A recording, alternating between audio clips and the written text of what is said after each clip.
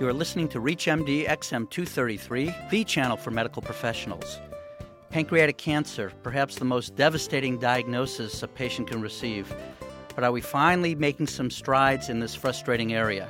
Welcome to the Clinicians Roundtable. I'm Dr. Lee Friedman, your host, and with me today is Dr. Ralph Rubin, Professor of Pathology and Oncology at the Johns Hopkins School of Medicine, Director of the Saul Goldman Pancreatic Research Center, and one of the world's foremost authorities on pancreatic cancer. Thank you for being with us, Dr. Rubin. My pleasure. As we try to approach this devastating illness, what are some of the risk factors and the genetic things we can look at to predict risk? So in genetics, it's estimated that approximately 10 to 20% of pancreatic cancer has a familial basis. And already a number of the genes responsible for the familial aggregation of pancreatic cancer have been identified. These include BRCA2 gene, the familial breast and ovarian cancer gene, which is associated with a 3 to 10-fold increased risk of pancreatic cancer. The P16 gene, which is associated with the familial atypical multiple mole melanoma syndrome and a 20 to 30-fold increased risk of pancreatic cancer. Familial pancreatitis, which is caused by a mutation in a gene called PRSS1, which is associated with a 50 to 80% fold increased risk of pancreatic cancer, and Peutz-Jeghers with the melanocytic macules on the lips and buccal mucosa, hamartomatous polyps, and probably a 100-fold increased risk of pancreatic cancer. So we've identified a number of the genes that are responsible for the familial aggregation of pancreatic cancer, but we still have to do more. To simply tell a patient that they're going to get boinged and then offer them nothing to prevent it doesn't do them much good. Yes, that would be devastating to know you have a freight train coming at you and there's nothing you can do.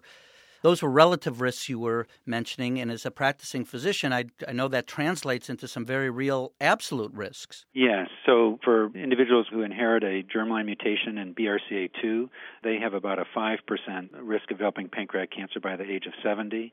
Individuals who have familial atypical multiple mole melanoma syndrome have a 10 to 16% lifetime risk of pancreatic cancer. Individuals with familial pancreatitis, a 25 to 40% lifetime risk.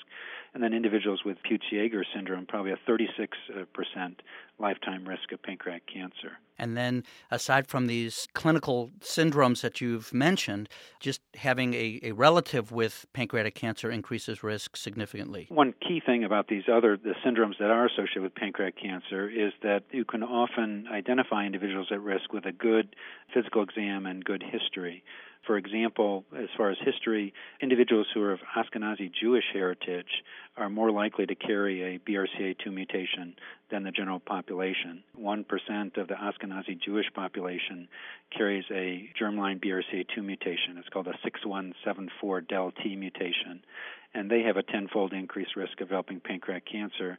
And so 1 in 10 pancreatic cancers in the Ashkenazi Jewish population has been associated with a germline BRCA2 mutation. So a good personal social history and a good cancer history, asking does the patient have a family or personal history of breast cancer or melanoma, of pancreatitis or Peutz-Jeghers syndrome, can help identify who's at risk and who may benefit from genetic testing. Very interesting. Again, stressing the importance of our clinical evaluation. I know you've developed a model for estimating risk at Johns Hopkins. Can you tell us about that? Dr. Wang and Alison Klein here at Johns Hopkins wanted to develop a risk prediction model that would be useful for the practicing clinician. So just as there's a Gale model to predict breast cancer risk or BRCA Pro model to predict breast cancer risk, so too did they want to develop a risk prediction model for pancreatic cancer. This is much more challenging because obviously in most instances we don't know the gene or genes that's responsible for the familial aggregation of pancreatic cancer. Nonetheless, based on data that were collected in the National Familial Pancreas Tumor Registry here at Johns Hopkins, Dr. Klein and Dr. Wang were able to develop a mathematical model called PancPro that relatively accurately predicts the risk of developing pancreatic cancer. This is a Mendelian model for pancreatic cancer risk, and it predicts risk based on an individual's family history. They were able to validate it using an independent prospective data from National Familial Pancreas Tumor Registry, and the PancPro does pretty well. The area under the receiver operating curve was 0.75, which is better than it is for the Gale model. They made this publicly available and freely available, and it's available on the web. If you do a Google search for the word cancer gene, one word, you can identify a website that's developed by a clinician at the University of Texas Southwestern, and this model is made available through that. Well, that's very nice. And that may bear repeating, especially in terms of, number one, the National Familial Pancreatic Tumor Registry. We want patients or physicians who know of cases of pancreatic cancer to register for this. Is that correct? Yeah, absolutely. Patients, family members, or physicians can all refer patients to the National Familial Pancreas Tumor Registry. The phone number is 410-955-3502, and the email address is pancreas@jhmi.edu. The easiest way to find PancPro, the model, risk prediction model, is to just simply Google the word cancer gene, all one word, and you'll come up with a website from the University of Texas Southwestern.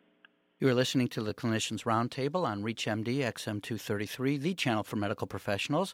I'm Dr. Lee Friedman, and I'm speaking with Dr. Ralph Rubin, professor of pathology and oncology at the Johns Hopkins School of Medicine and one of the world's foremost experts on pancreatic cancer. And we've been talking about the genetics of pancreatic cancer.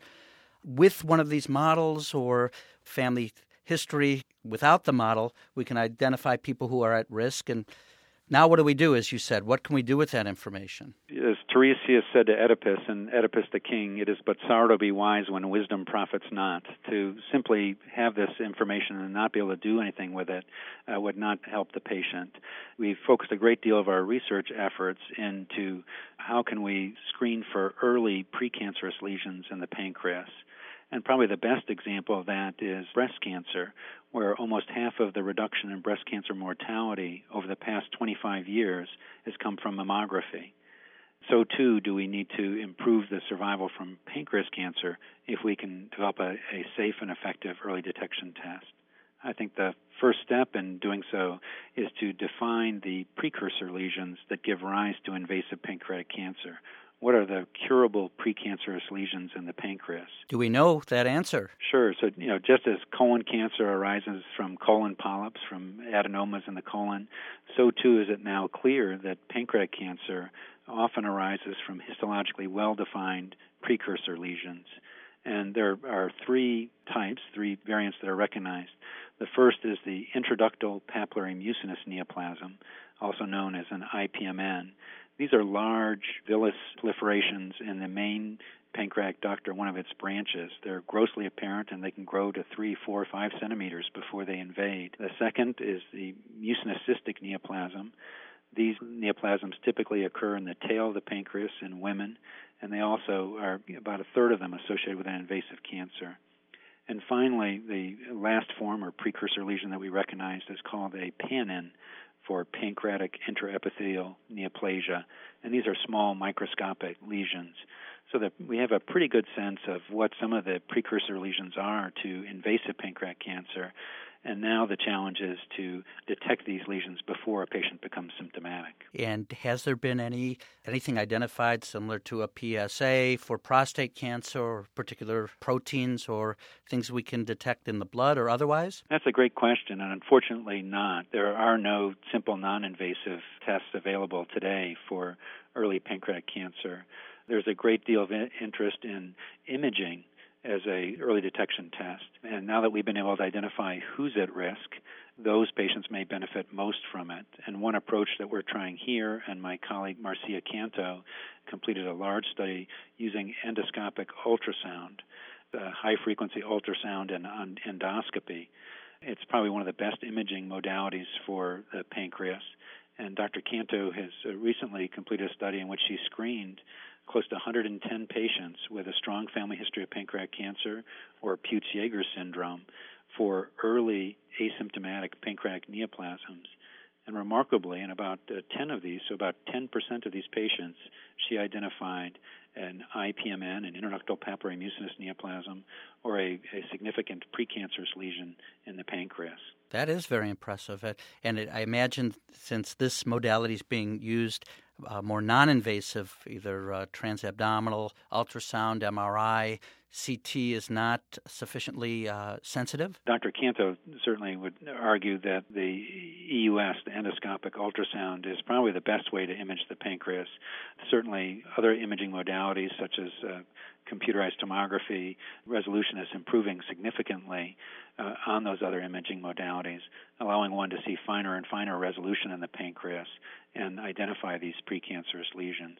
But I think the study by Dr. Canto does something very important. It's kind of a proof of principle that one can, based on a family history, identify who's at risk for pancreatic cancer, screen them using an available technology, in this case endoscopic ultrasound, and identify and treat these precancerous lesions and cure the patient before they develop an invasive pancreatic cancer. Which, at least to me, is unheard of in the field of pancreatic cancer prior to this. Yeah, absolutely. I think there certainly are anecdotal reports of patients who are asymptomatic and happen to be imaged for another reason. They're in an automobile accident or something like that, and they'll identify a lesion in the pancreas.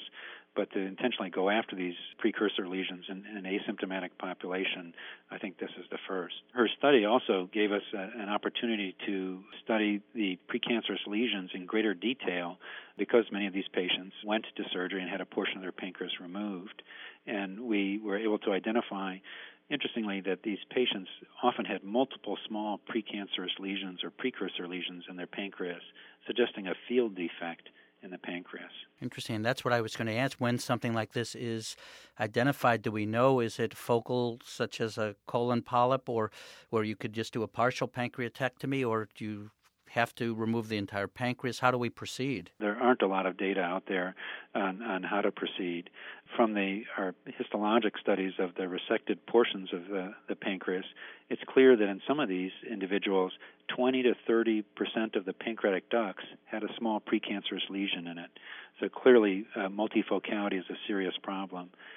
Taking out the whole pancreas is fraught with difficulties because obviously in addition to making the exocrine enzymes, the pancreas makes insulin and other factors that control blood glucose. So if you do a total pancreatectomy, the patients become brittle diabetics. It can obviously have a significant negative impact on their life. So now, at least here at Hopkins, what we tend to do is a partial pancreatectomy, either a distal pancreatectomy or a Whipple procedure. Carefully examine the specimen that's removed with the predominant lesion, and then follow the remaining pancreas as best we can using currently available imaging modalities. Well, I want to thank Dr. Ralph Rubin, who has been our guest as we've been discussing the genetics of pancreatic cancer and the exciting steps forward in what was once thought to be really an incurable situation. I'm Dr. Lee Friedman, and you've been listening to the Clinicians Roundtable on ReachMD XM233, the channel for medical professionals. For comments and questions, send your email to xm@reachmd.com. Thank you for listening.